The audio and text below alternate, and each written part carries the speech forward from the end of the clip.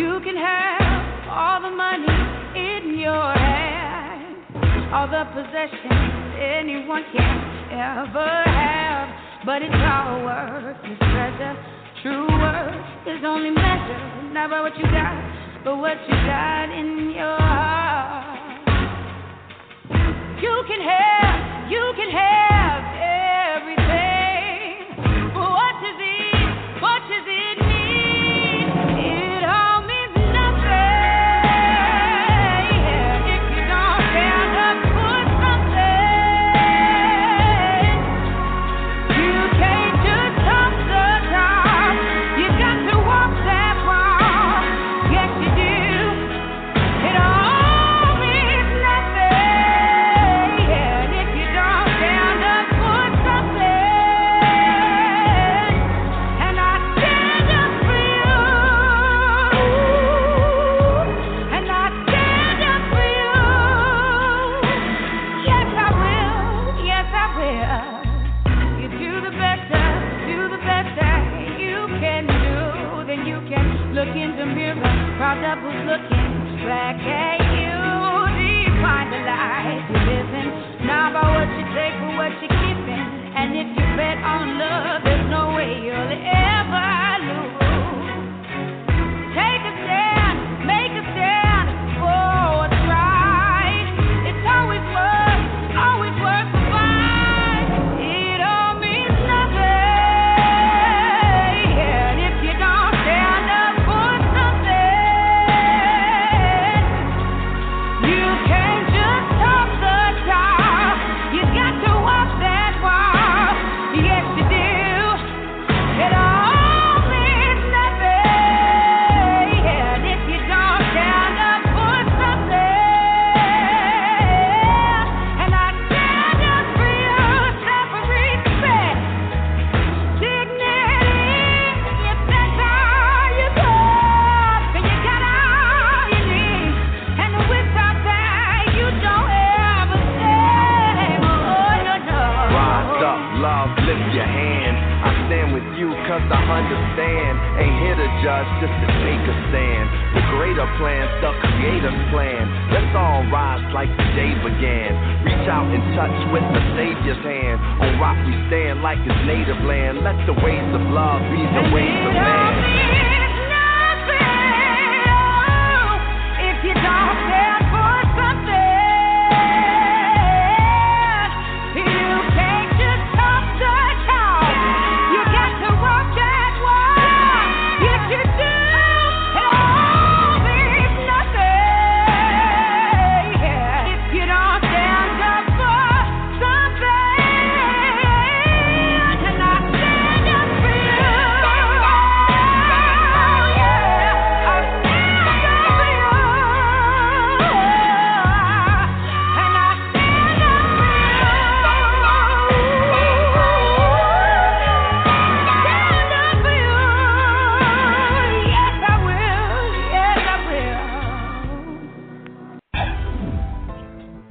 USI never had it so good. 101.1 Radio, the best R&B and hip-hop music. The Quiet Storm every Friday and Saturday. Talk radio with the best host in the business. Sports Talk Radio every weekend night with Princess Cooper. Never had it so good radio now on 101.1, and it's 24/7. The world's best radio station.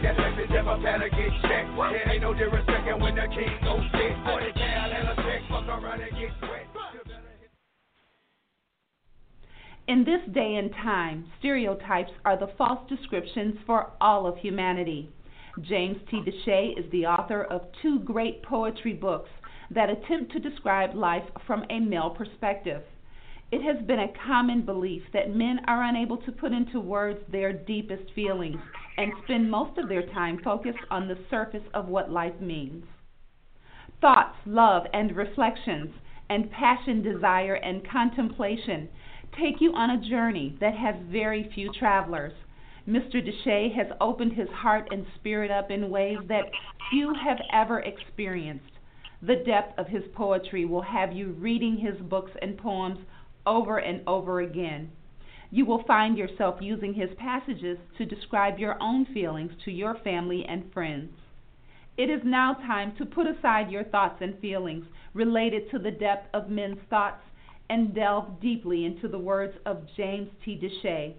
Once again, he will put an end to your thoughts that men can't translate their heartfelt spirit into words. Both of these books will allow you to find comfort in the reality of the heart of men. You will spend hours trying to embrace the way men want to love and display their passion to the women they love. Don't be fooled by those books that create love through words of lust, vulgarity, and unhealthy displays of sexual activities. You will discover the types of words that will allow you to rejoice in the future of what love truly means to men. Your book clubs and families will be able to discuss these words without fear. No one will have to leave the room. Both of these books can be purchased at jamestdeshay2.com and lulu.com. Feel free to reach out to the author at tlreflectionsjtd@gmail.com. This is James T. DeShay, the host of Thoughts, Love, and Reflection, brought to you by Never Had It So Good Sports Media Network. I have to let you know that this is one of the most important shows that I've done recently. You know, I just went over 600, but I am so happy and pleased to have someone here with me today that I've known for a very long time, someone who I know has been involved in the battle for equality for African Americans for a very long time, and I'm in hopes that we'll be able to get her on in the future as well. I want to just thank you for being here with us, Ms. Thompson, Senator Geraldine Thompson from the Florida Senate. Thank you for calling in today and talking to us about the fight for equality and where it stands as of now. And so I just wanted you to give you an opportunity to just share everyone with your background and your commitment to equality. Well, one of the things that I've done over my career is to try to open doors for young people in particular. And I was an educator in the schools here in Orange County and I taught in the classroom, and then I worked as an administrator at Valencia College and initiated the College Reach Out program because there were many minority students who had the intellect to be able to attain a college degree, but they didn't have the money. And so I worked to make sure that they had scholarship opportunities, that they understood that they could start at a community college or a state college and then move on to a 4-year college, whether in the state of Florida or outside of the state of Florida. And I also served as a member of the Florida Commission on Human Relations, which investigated charges of discrimination based on race and age and gender and handicapping condition. So I've been working in the field for a long time to create equal opportunities for people regardless of their background. Ms. Thompson, we have known each other for quite a while, and I've been involved in some of the issues and the programs that you've created to help minorities and to help people be inspired to move on. But as of right now, it seems that the fight needs us to be just as strong and just as powerful and just as committed, even though we've been on the road for a long time. Do you have an idea or a reason why it seems that the racial divide or equality still seems like it's a ways off? Well, I think under our administration now in the White House, we have people who advocate division, and where we used to want to be politically correct, people are not concerned about political correctness anymore. And so they say things and they behave in ways that they would not have behaved otherwise. And so we get situations like Charlottesville, Virginia, where when there was an effort to remove a Confederate statue, that turned into a riot and resulted in the death of a young woman there. And to have the President of the United States say that there were good people on both sides of that issue suggests to people who might have been on the edge that whatever their thoughts are in terms of divisions and exclusion, that they can then act on those thoughts. So it all begins with our thinking, and it begins with our speech, and then all of that leads to behavior. And so right now we're seeing behavior that people might have thought about but would not have acted on in years past. And it also seems that we have corporate businesses that are displaying racist behavior amongst their management, even though it may not rise all the way up to the CEO, that these people are displaying racist behaviors in a lot of different corporate establishments, treating minorities as if they are not truly American citizens.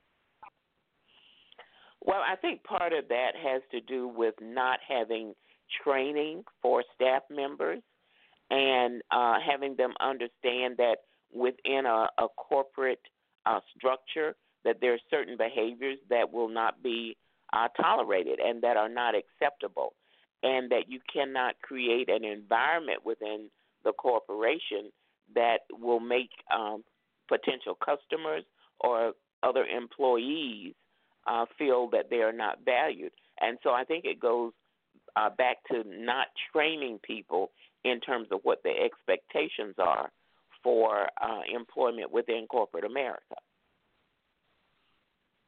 Well, Ms. T, when I shared with you while we were off the air that I had thought that because we had elected Barack Obama to 2 terms, that we had turned the corner in terms of our racial divide. But seemingly white America raised its head and decided that it hated that we had elected him, and we're going to prove that we could elect someone who was just despicable and not presidential material.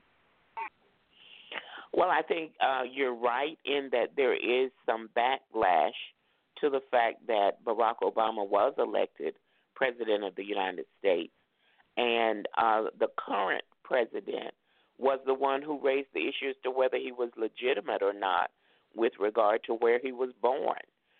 He maintained that Barack Obama was born in Kenya, but he was actually born in Hawaii, which is part of America.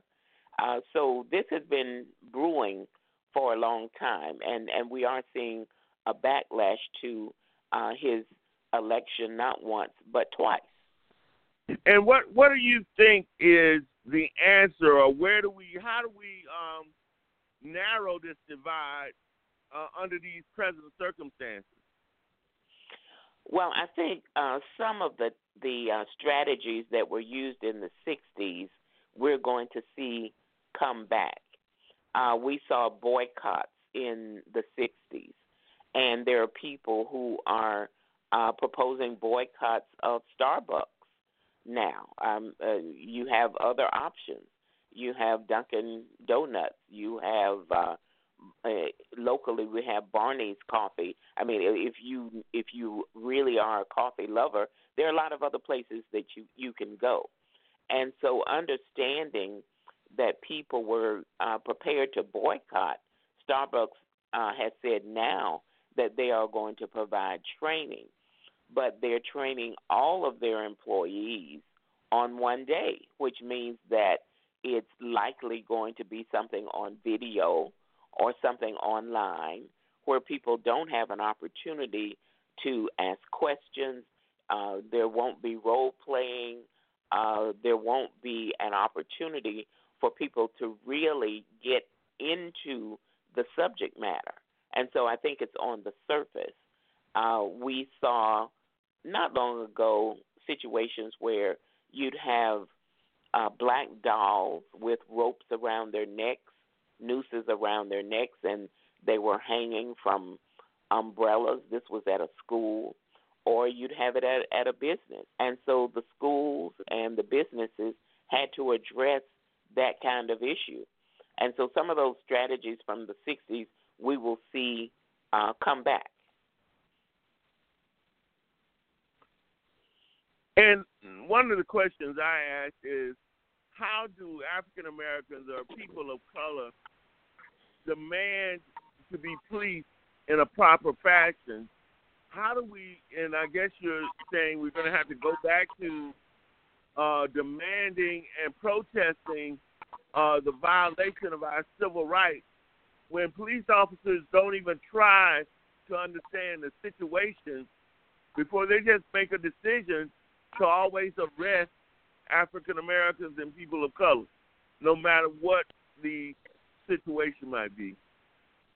Well, when you look at what happened in Philadelphia and the Starbucks situation, and even though the chief of police there was an African American, he admitted that he had not done enough to hold police officers accountable.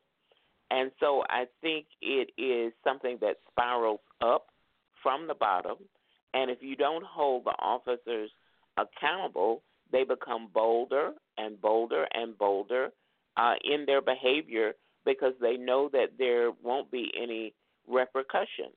And when you can see people stopped for a traffic violation and not even driving but as a passenger and shot and killed, and no one is held accountable, you have police forces that do make those decisions, and they know that they're going to be able to walk away and very little is going to be done.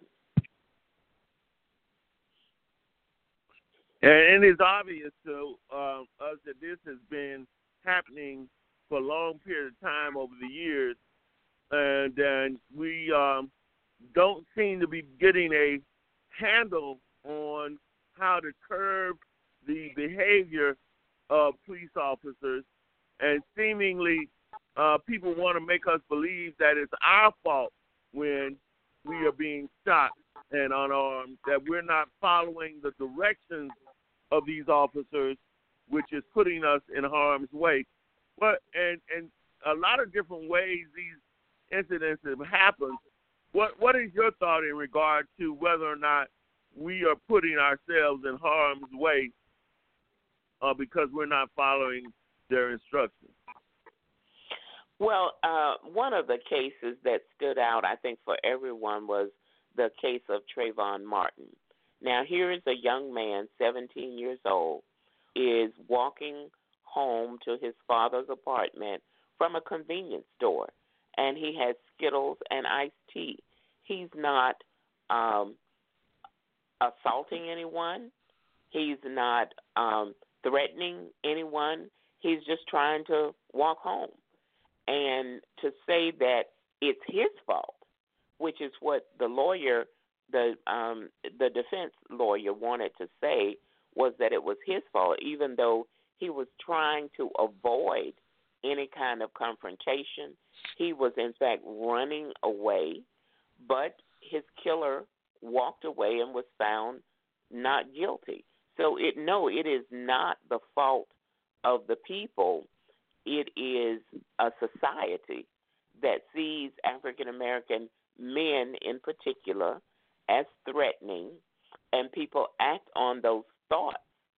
And as I said, it begins with the thinking, and then it moves into words, and then it moves into action. And so people are going to have to be held accountable before we're going to see some change. I have constantly said on this show that as an educator, I thought it was important as a nation for us to have some kind of curriculum on humanity, helping young people from elementary to middle school to high school, even college, understand that their thoughts and their behaviors and their human traits can have a negative impact on us as humans, and we have to look at each other as humans. Why is it that white America has such a difficult time seeing the humanity in African Americans and people of color? Well, I think for a long time we've been viewed as machines. And even going back to slavery, as human beings, we were machines in the cotton field, machines for manufacturing, and so we were not really viewed as humans. Last week, I had the opportunity to bring to Orlando a sanitation worker who in 1968 marched with Dr. Martin Luther King Jr., and he talked about picking up garbage in big metal tubs and putting those tubs on his head to carry them to a truck. He said that many times the bottoms of the tubs had rusted out, and he would feel maggots crawl out of the tubs and into his shirt. They worked 9 hours a day for $1.25. So they African Americans have been viewed as machines and not as humans, and not a lot of people understand our history. And we do have a law in the state of Florida that students are supposed to be taught African American history and the history of the Holocaust. We are doing a better job with the Holocaust than we are with the teaching of African American history. We have events like students celebrating the birthday of Dr. King, but a celebration is not instruction. So they don't know anything more about his life after the celebration is over than they did before they got there. And this man, whose name is Elmore Nickelberry, talked about the fact that in February 1st, 1968, two garbage workers were sitting on the back of a garbage truck, and it started to pour down rain, and they moved further into the bed of the truck, and the compactor came down on them and crushed them to death, two men. And the city of Memphis gave the families of those two men $90 to help with their funeral expenses. So they weren't viewed as men. And so those sanitation workers put boards across their bodies that said, "I am a man," because people were not seeing their humanity. And so they went out on strike. They called for Dr. King, who came and was killed in Memphis in April this month of 1968, so 50 years ago. So this is a problem that we have been fighting and dealing with for a long time. And when it comes to race relations, I say to people that this is a marathon, not a sprint. And it's something that long term we have to continue to work on. And there are many people who consider themselves to be living Dr. King's dream. And while you may be living the dream, you can't afford to be caught sleeping, because this will come back just as it has now. Well, we're going to take a short break, and we have a full board. Everybody's here, and I'm happy that you're here. We're going to allow you to ask Ms. Thompson questions or make statements related to the things that she said. I want you to know that she is a valuable resource for any questions that you might have related to equality of race relations or of African American history. We'll take a short break and we'll be right back. You know I love music. And every time I hear something hot, it makes me want to move. It makes me want to have fun. But it's something about this joint right here. This joint right here, it makes me want to, let it go. Can't let this thing called love get away from you. Feel free right now, go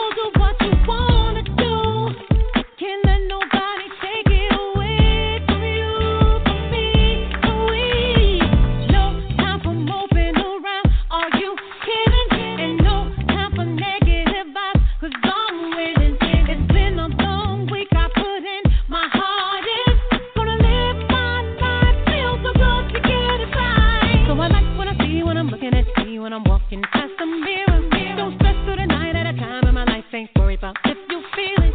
Got my head on straight, I got my vibe right. I ain't gonna let you kill it.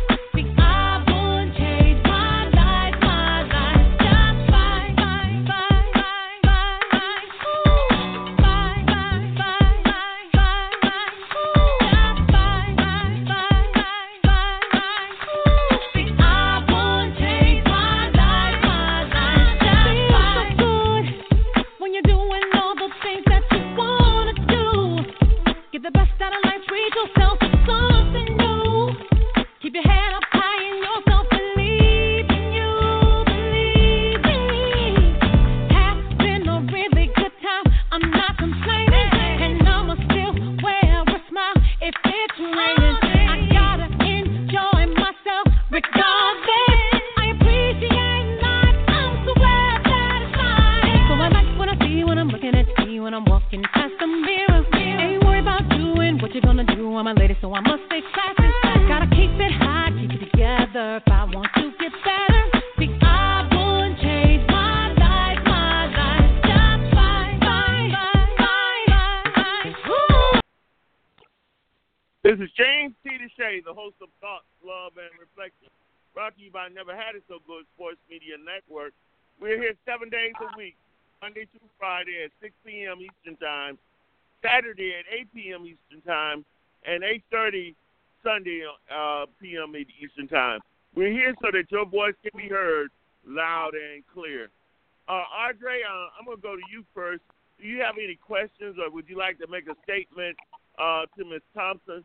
We're dealing with how African Americans are being dealt with or treated in these corporate environments. I sent out a couple of videos of one with a young lady being arrested in a Waffle House, and two soldiers, African American female soldiers, who were trying to get a meal at another restaurant. And it seemingly we are going through a great deal of mistreatment as African Americans. Well, marvelous Monday to everyone. And James, congratulations on 600 plus shows. That is truly a milestone, and may you continue to be used to help others allow their voices to be heard. Ms. Thomas, I want to say thank you for your service and your commitment, not only to making our communities better now, but setting a foundation for our future as it relates to young people. So thank you for that. You're I do welcome. have a question. Thank you. If you can help us, oftentimes on this show, James provides topics in which we discuss, and we have a plan of action, if you would, taken away. And a lot of the times we discuss how important it is to vote for people who are really going to have a concern for our best interest and be willing to commit to the path that it will take for us to advance. Can you assist us in identifying what techniques or what components do you think would be helpful in making sure that our representatives and our senators actually take our requests to heart? As we as a people, we get out to vote, yes, but what additional steps do you think would be beneficial to us in ensuring that our views and our voices are heard? Well, during an election season, you'll have candidates who have a website, and on the website, they will indicate their position on various issues. So you can visit their website and see where they stand on issues such as immigration, issues such as privatizing schools, on law enforcement, on any number of issues. So I would recommend that people visit those websites, and then you have opportunities when there are debates to actually attend the debate and to hear the candidates so that you can make a decision about who is the person who is most in line with your thinking and the things that are important to you before you cast your vote. A lot of times people vote just based on name recognition. I've seen this person's name, or I saw a television commercial, not knowing anything about the background of the person. So we're going to have to do a better job of doing some research to find out where people stand on issues that are important to us and important to our community. We're going to have to go to debates when they're held, and we're going to have to question the candidates before we cast our vote. And then we're going to have to hold people accountable once they are elected. We have to keep track of how they vote on certain things. And then if they are not in line with what we think is in the best interest of our communities, we need to vote them out of office. Thank you very much. Very helpful and inspiring. Thank you. You're welcome. Well, Ms. Thompson, let me just ask this point and get your feeling on this. I'm one who is against term limits because when I have a good person in office who I want to continue to work for my community, I don't necessarily want them to be out after 2 terms. What are your feelings related to term limitations? Well, I belong to a number of nonprofit boards, and most nonprofit boards require rotation so that you can get different perspectives, you can get new energy, you can get new ideas. And I think if it's good for nonprofits, why wouldn't it be good in the political arena? So I think that having term limits is good. It may not be 2 terms. Maybe that's not long enough. Maybe it's 3 terms. But I think that there is some value with term limits. I think what we see in Washington, D.C., is a function of the fact that there are no term limits for members of Congress. They get there and they stay forever. And they many times move to Washington, D.C., and they are separated from the people who elected them and who sent them there. And they're not accessible. And so you don't get action. You get dysfunction. You get inactivity because people know that there are no term limits for them. Now, other people will say, if you don't like what they're doing, vote them out of office. Well, the incumbent has an advantage because most of the power brokers give their money to the incumbents. So it's very difficult for someone to unseat an incumbent. So you get the same people who are there over and over and over again. And at the state level, the terms are staggered. So you don't have everybody leaving at the same time because people say, well, what about institutional knowledge? You don't want people leaving and nobody understanding how things are done or what happened in the past. Well, not everybody's going to leave at the same time. So the institutional knowledge is there because some of the people who are going to remain there are people who've been there before. And we have institutional knowledge now in Washington, D.C., people who've been there for decades, and we still have dysfunction. We have inactivity. We have corruption where we see some of our elected leaders going to prison. So I think that there is some benefit to term limits, but 2 terms may not be the amount of time for an individual who's in an elected position. All right. Dee, do you have any questions, or would you like to make a statement of Senator Thompson, Geraldine Thompson? Yes, sir. Senator Thompson, it's an absolute pleasure to have you on the show. Your presence is needed on this show on a regular, so I hope that you can find the time to come back periodically. I think what I want to do is spend my time with you on the show in reference to the Electoral College. Yes. When I hear you speak about Washington and the defects of character that seem to be in place there, the dysfunction, the inaccessibility, and the inactivity. It reminds me and it sickens me to think that we have gotten to a point, especially under this current administration and the era of exposure, because it seems that a lot has come out in the past 17 to 20 months. One of which is the fact that Hillary won by 3.5 million votes. And it puts me to mind that the electoral process is part of this corruption. When you spoke about how the power brokers had or have the interest at hand, and the congressmen that can't be voted out because they're in for life for the most part, are part of this new narrative, or if I can call it that, or this new ideology that we're going to do what we think is best for our interests. And I'd like to hear you speak upon that, please. Well, there are a lot of people who think that the Electoral College needs to be eliminated, and that presidential elections should be based on the popular vote.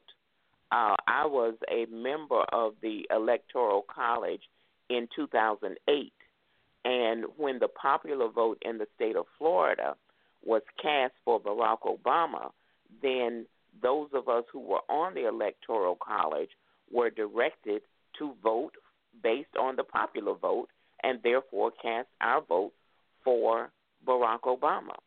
And when there was a situation where you didn't have people who were educated, people who were informed, people who kept up with what was going on, maybe the function of the Electoral College was more important then than now. And so there is a feeling that the Electoral College should be eliminated and the popular vote should count. Now, I ran for Congress in 2016, and outside power brokers put money and resources and people on the ground walking door to door for the candidate that they preferred. I am not part of the establishment. Like Shirley Chisholm, I am unbought and unbossed. And maybe that's not what appeals to the power brokers, apparently.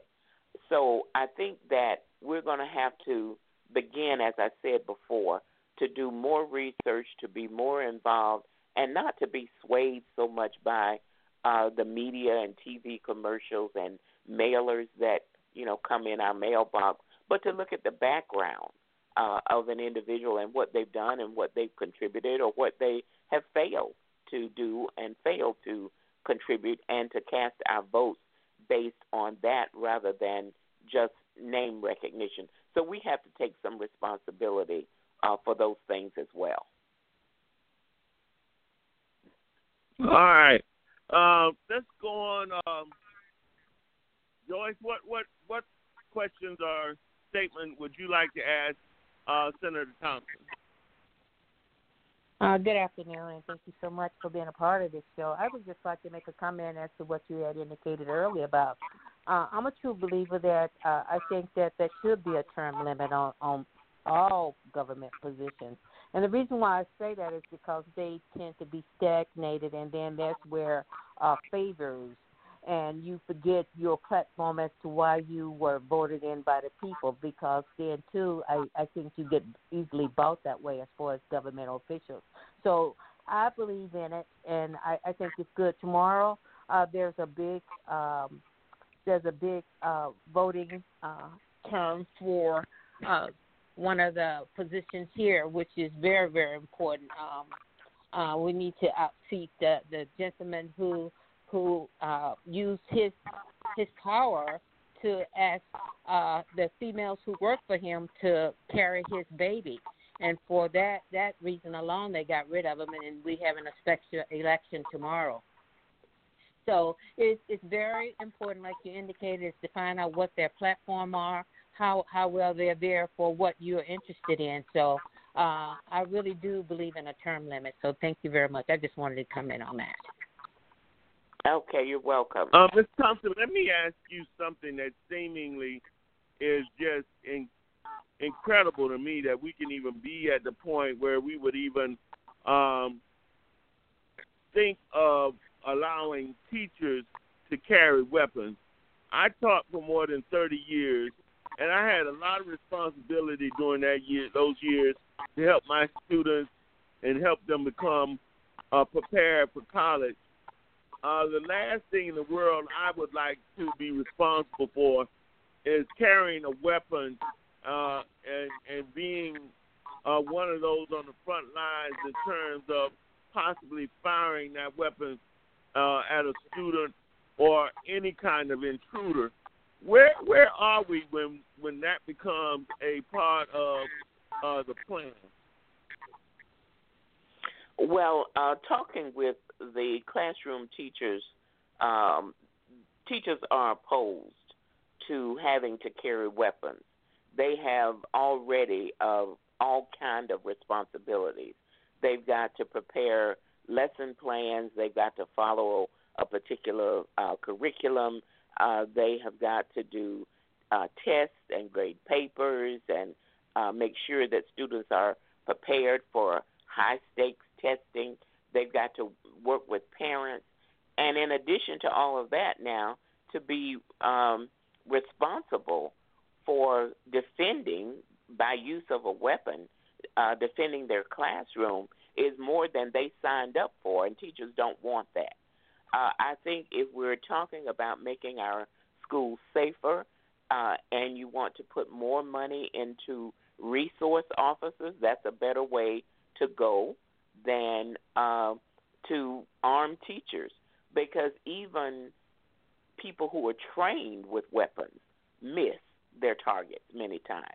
And we've had some instances where we have teachers who, unfortunately, trying to defend their classroom, have shot students. So I don't believe that arming teachers is the way to go to make our classrooms and to make our schools safer. Yeah, I just find it incredible that can even be on the table.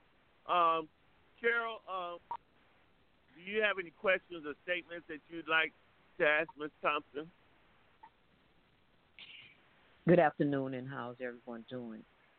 It is indeed a pleasure to have you with us this evening, because a lot of the things that you're talking about is a lot, we talk about this on a daily basis, and the ideas and opinions, and it seems as though you're talking about things that is to make me feel that we have been on track with quite a few things that you have mentioned. It's always good to have someone like you on, and as Dee said, hopefully that this is not the last time, because it helps educate us in many areas that we may have missed the mark on. And one of the things that you brought up is about educating ourselves as far as those that are running for office. And something that I had mentioned on the show and am doing is trying to get the church open to be able to educate those that are not educated on who's running for office. Because a lot of times, as you mentioned, we go by the media, we go by what somebody else may prefer to vote for, a familiar name, or just names that's dropped. But if we become more educated, knowledgeable about what the person stands for, then we'll know who we actually want to vote for when we go to the voting polls. But again, I appreciate, you being here and with the information that you're giving us. And again, I hope that this is not the last time that we have the pleasure of your presence on the show. Thank you. Regina, you being an educator, Ms. Thompson is a former senator for the state of Florida, and she continues to be in the mix when it comes to helping Florida go in the right direction. What are your thoughts related to education that we need our legislators to think about in terms of getting teachers able to do their best job?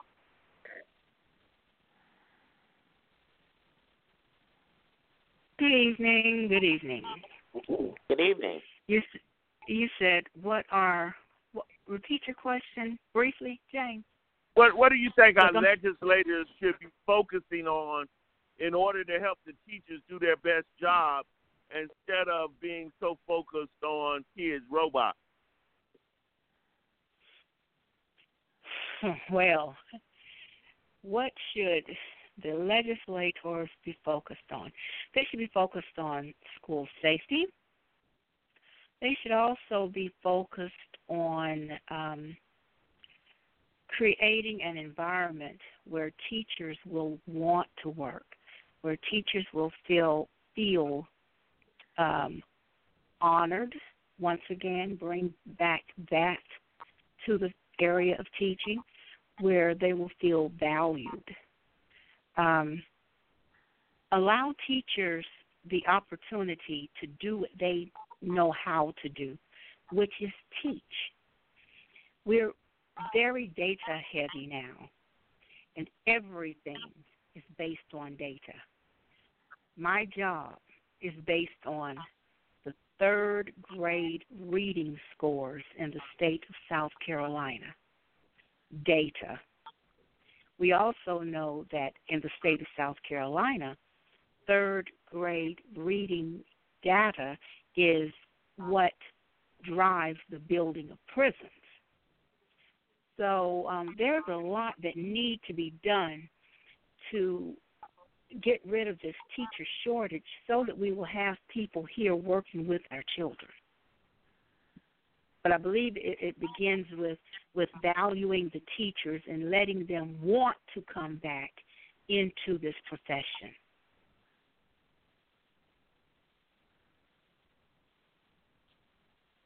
Ms. Thompson, how do we create a different environment, as Regina talks about, where teachers truly believe that they are being valued as individuals and have and they're on the front line to do the best job that they can? Well, I think, first of all, we need to pay teachers better. And we have people who leave teaching, they go into corporate America, not because they are committed to whatever the job is, but because of the pay. And so if we want to keep the best and the brightest individuals in our classrooms, we're going to have to pay them. And there has been an assault on public school teachers for the last decade, questioning their competence, questioning their commitment, and making them feel that they are not valued, as was just mentioned. And so I think we've got to bring back, if we want to address the teacher shortage, if we want to address retaining the best teachers, we've got to bring back to the system where teachers are held in high esteem and that it is considered a high honor to be a teacher. I think that, and this is the state of Florida, I think that the objective over the last decade has been to privatize education in the state of Florida, to move public tax dollars from our traditional public schools into schools, whether they be charter schools or voucher schools, where you don't have to be certified to teach. You don't have to have the same credentials as you are required to have in the public schools, and there is no accountability. We've had situations in Florida where in certain schools there were no books, there was no library, there were public tax dollars that were given to schools, and nobody was accountable for it. And when those schools were required to shut down, we had one in Orange County where the principal was the wife of the head of the board of trustees for this school. So when the school was required to shut down, the principal got a severance package of like $500,000, and the head of the board of trustees got $300,000, and so they were really, in essence, rewarded for failing. And so I think that the objective has been to privatize schools, and in order to do that, to have this appearance that there was some problem with those who were teaching in traditional public schools. So just as the voucher schools and the charter schools have had a PR campaign, there needs to be a PR campaign for traditional public schools. All right, we're going to take another break, and we'll come right back and continue our conversation.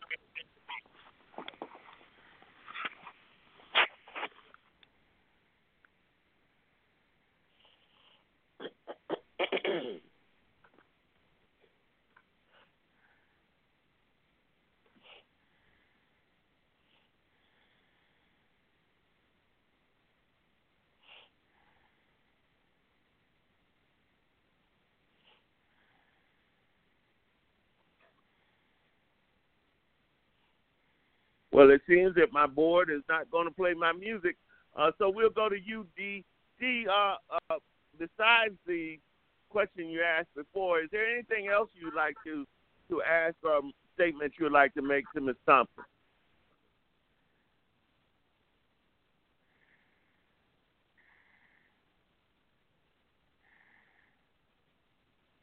Are you there, D?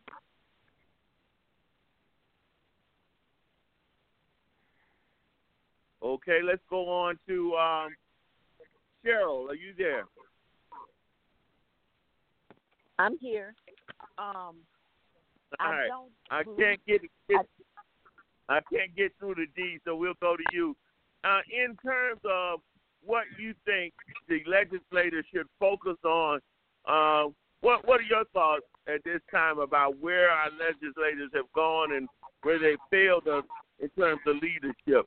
Do you have any questions that you might want to ask Ms. Thompson about how do we sometimes we talk about developing leadership? One of the things that I see and I realize, even in our political officers, is the training. And we're lacking a lot of training. And it's overspilling in the things that they're having to deal with. And another thing as well as, being in office for so long, they just got lax in accomplishing the goals that they set out to say that they were going to accomplish. So I find that that's why we are in such a chaos state that we're in, today. And one of the things, too, is that I'm really, really enjoying listening to you because you're definitely educating us on things that we need to be doing because we always can do, more than what we are doing now. And this is really giving us the information that we need to move forward. Well, I'm glad to be able to do that. Ms. Thompson, let me ask you this. Paul Ryan, to me, has shown a lack of leadership, not only in terms of his office, but his moral values. How can we reestablish where people are loyal to the country and not to the party? Well, a lot of people who are elected are more concerned about being reelected than they are about what's good for the country. And they act out of their self-interest rather than what's good for the people that they're supposed to be there to serve. What we've got to understand is that people who are elected are there to serve the voters rather than the other way around. And you have many people who they are elected and they forget that they're supposed to help those who are their constituents rather than to help themselves. And that's where the corruption comes in. I think what you see with Paul Ryan, he now has announced that he is not going to seek re-election, that he is going to leave. And you have people in Washington, D.C. now who are bailing out because we have, in terms of the party system is broken, whether it's the Republican Party or whether it's the Democratic Party. We have a broken system. And that's why you have more people who are registering to vote as independents because they don't want to be identified with either party. In the state of Florida, I think we need to begin to educate people, however, that if you register no party affiliate, NPA, that you can't vote in the primary. You can only vote in the general election because only the parties can vote in the primaries. So I've had people, when I have run for office, and they will call and say, well, your name, I can't vote for you. Your name is not on the ballot. I ask them, are you registered as a Democrat? I'm a Democrat. And if your name is, if my name is not on your ballot, it's because you are not registered as a Democrat and you won't be able to vote for me. You can only vote in the general election. And in the general election in November, you can vote regardless of how you're registered, Republican, Democrat, no party affiliate. You can vote for whomever you want to vote for then. But we have a party system that unfortunately is broken. But, Ms. T, let me ask you this question in regards to the party. You know, I'm one of those people who believe in voting in my best interest. And there's some people of color who suggest that we shouldn't be loyal to either party, but force parties to work or to do something to deserve our vote. But it has been my understanding since I've been involved with politics that the Democratic Party has sought to at least deal with some of the issues that people of color have. So why should I toss or suggest that I might go to the Republican Party when they don't seem to care anything about the issues of the inner city and the issues of people of color in general? So, you know, when we had our president say, why not give me a chance, and what else you got, that offended me. Well, if we look at our history, many of people in the African American community started out as Republicans because that was the party of Lincoln. Abraham Lincoln was a Republican. He was considered to be the great emancipator.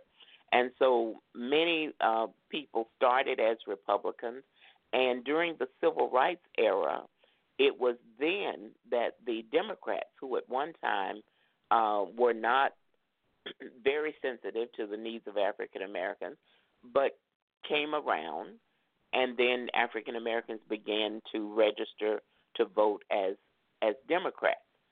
So I don't think that it's about party, but it's about who, as you mentioned, Mr. DeShay, who is going to be focused on what needs to happen in the inner city, what needs to happen to move more African Americans into the middle class to vote that way. Yes, I think that when Donald Trump said your schools are lousy and you have no jobs and your communities are in chaos, that was insulting. And as a businessman, what had he ever done to try to change that situation? What has he done as president to try to change that situation? But until we get to a point where we can choose individuals and we're more focused on the person rather than the party, I think we're going to continue to be where we are. And where we are is even with the Democratic Party, we still have a lot of problems in our community. So you'll get people who are elected as Democrats who don't pay attention to what's needed and they don't fulfill their promises. And that's why I'm saying we need term limits and we need to make sure that we get to the polls to vote some of these people out when they are not responsive to what our needs are. We need to hold people accountable and not just to say we're going to vote. I think we're taken for granted because people know we're going to vote a straight Democratic ticket regardless. And when funds are available, when people contribute, let's say to the Democratic Party, and the Democratic Party does not put money into our radio stations, they don't open offices in our community, we need to hold them accountable and not just be taken for granted that we're going to vote a straight Democratic ticket.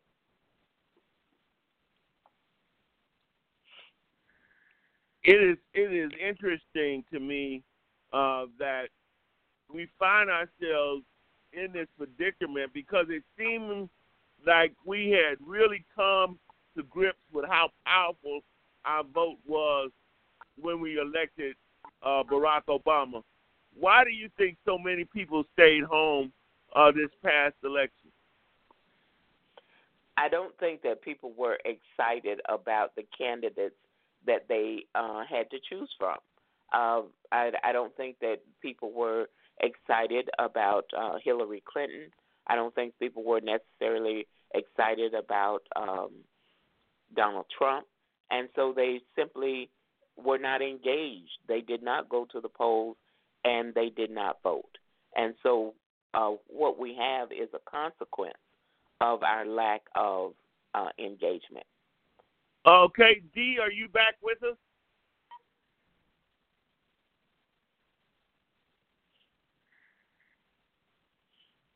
Joyce, do you have any questions or statements you'd like to make?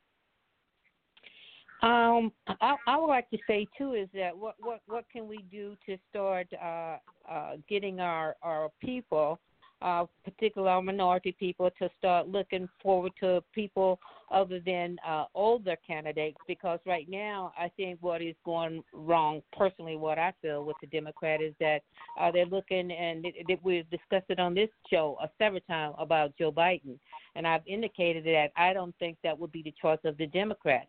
We need some young people with young thoughts, some young ideas to move forward. More than likely, they're going to associate Mr. Biden with Obama. And if you look at the situation as to what we in or where we are right now, they don't want nothing to do with that. So for us to focus on getting him to be our person to put as our front runner, I think that would be a grave mistake on us, and it would definitely would throw us into a whirlwind of seeing another era of Mr. Trump if he's not removed by that time.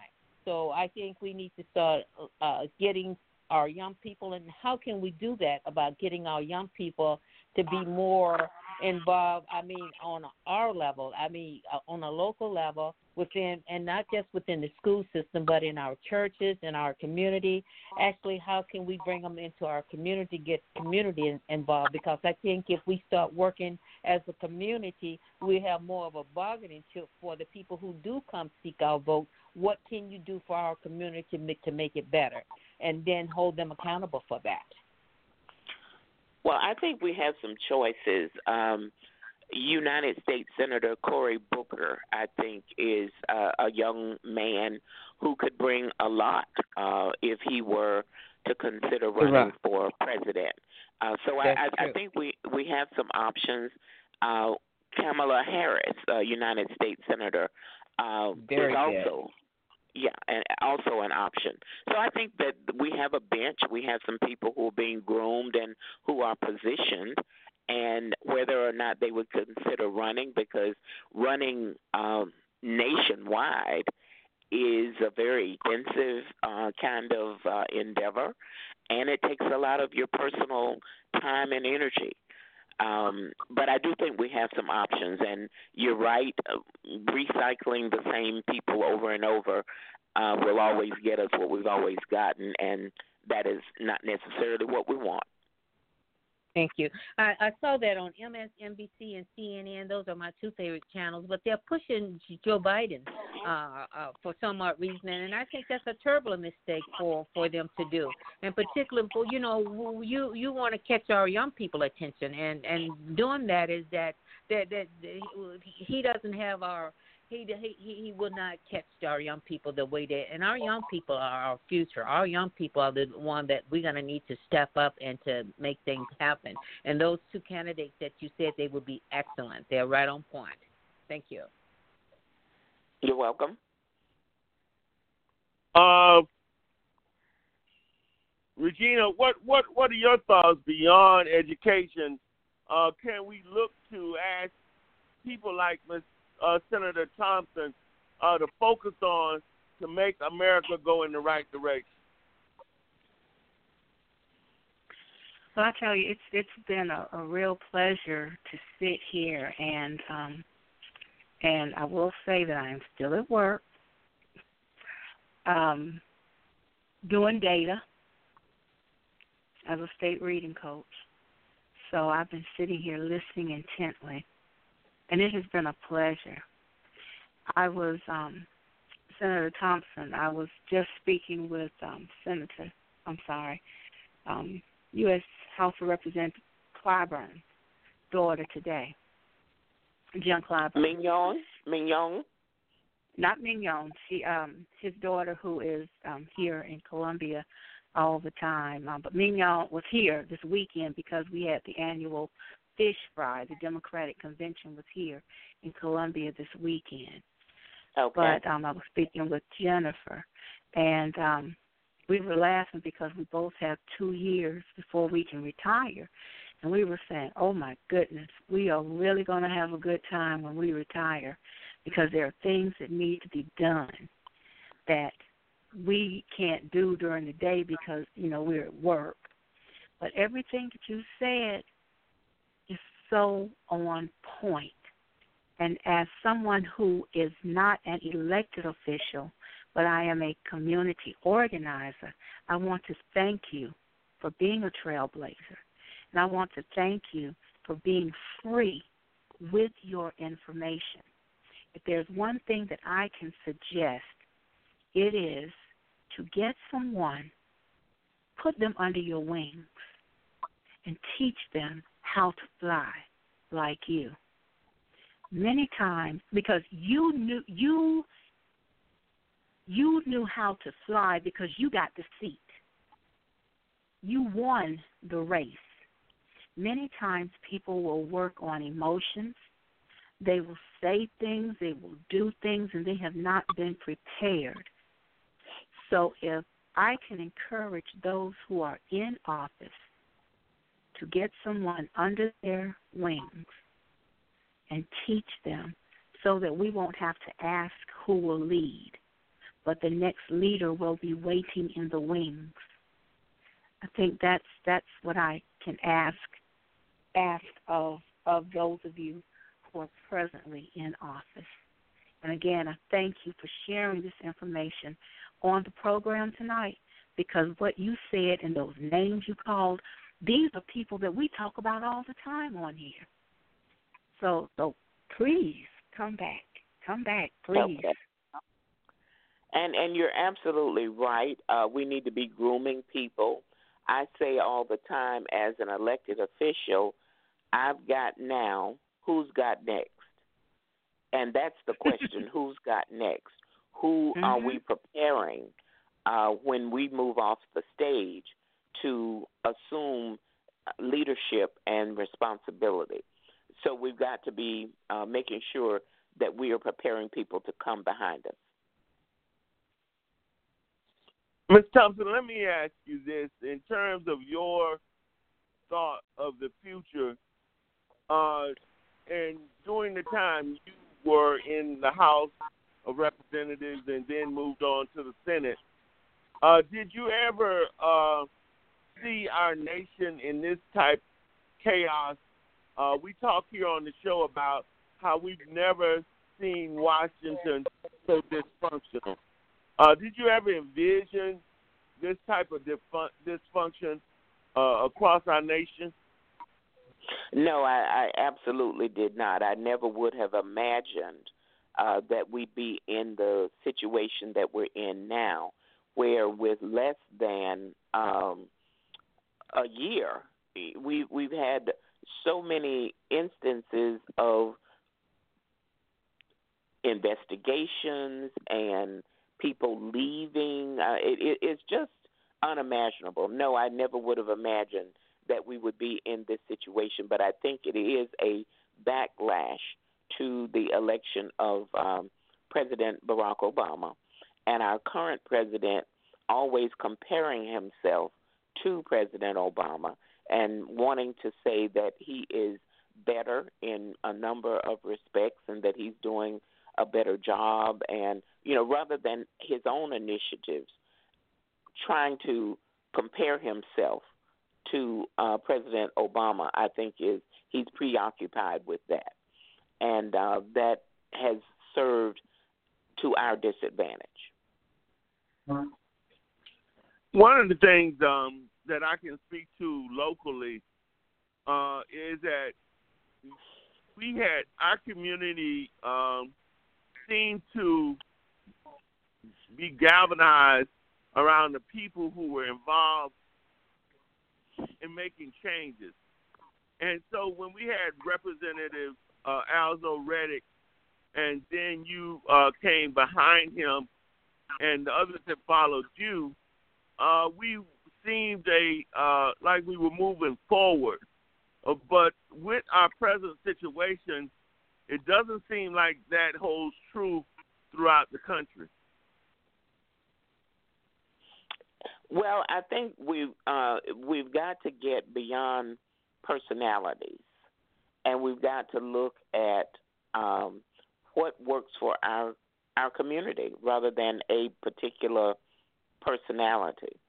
And we as African Americans tend to be personality driven.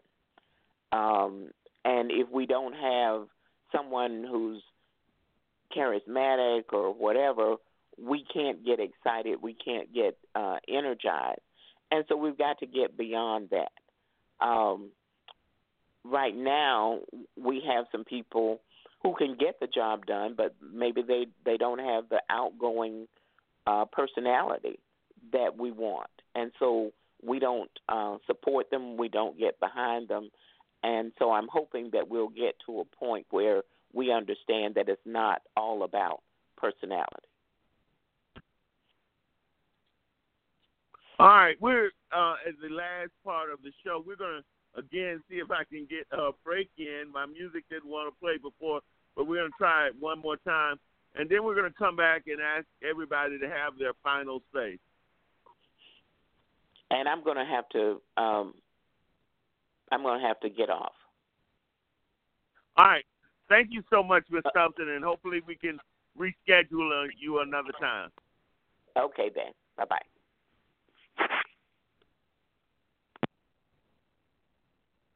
Guys, I don't know what problem I'm having with my music, so I'm just going to go to you, Cheryl. Well, no, I want to go to you first, Cheryl. The board seems to be kind of wacky. Let me see, is D, are you there? Can you hear me, D?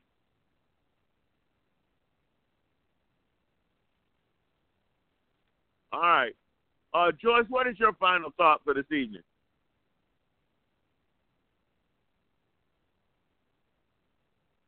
Thank you so much for having her on. That was a nice, refreshing show today with that guest speaker. I think we have to do a lot. What she said, we got to start really researching who we're voting for, finding out whether or not they have the right platform. So she gave some vital, very good information, because a lot of times we vote for just who we see and what they saying on TV with a commercial. Other than that, we have no idea as to who we doing that checkbox with. So that's what we need to do. We need to research a little bit more, and if those are not good for us, we need to try to get them out of office. Thank you. All right. Regina, your final thought?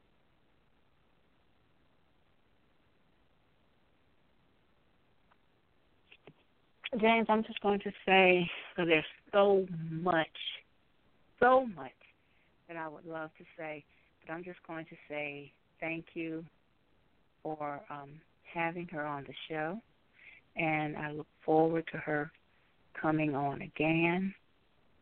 I will not be on the program tomorrow. We are doing voter registration canvasser training tomorrow, and just looking forward to trying to Trump out of office. Well, hey, you got that right. We do need to Trump him out of office if we don't do anything else. Yes. Cheryl, your final thought this evening? I'm again in agreement with everyone else. I thank you very much for asking her to be a part of this show. She brought some great information, things that, we talked about, enlighten us to reassuring us some other things, and brought some additional things to light for us. So, with all of that and with all she has said, whatever we're doing, we can always do more. That is so very true. It's amazing how your board seems to work perfectly throughout the year, and then when you have an opportunity to truly have someone on who has been involved in the fight for equality for so very long, both as a employee of a Valencia Community College and as an elected official. So it is just important for us to continue to have these kind of people on our show and in office so that they can get the jobs done that we need. I want to thank all of you for your continued support. Thank you for being here and asking questions and sharing your thoughts with us. That's what this show is all about.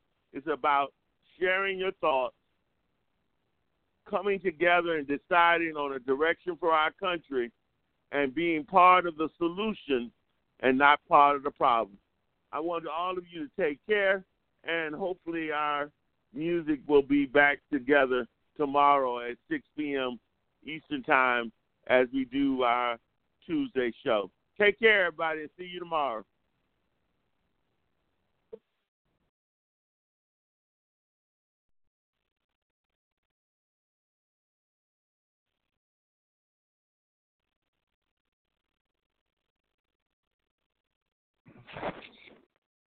Mm.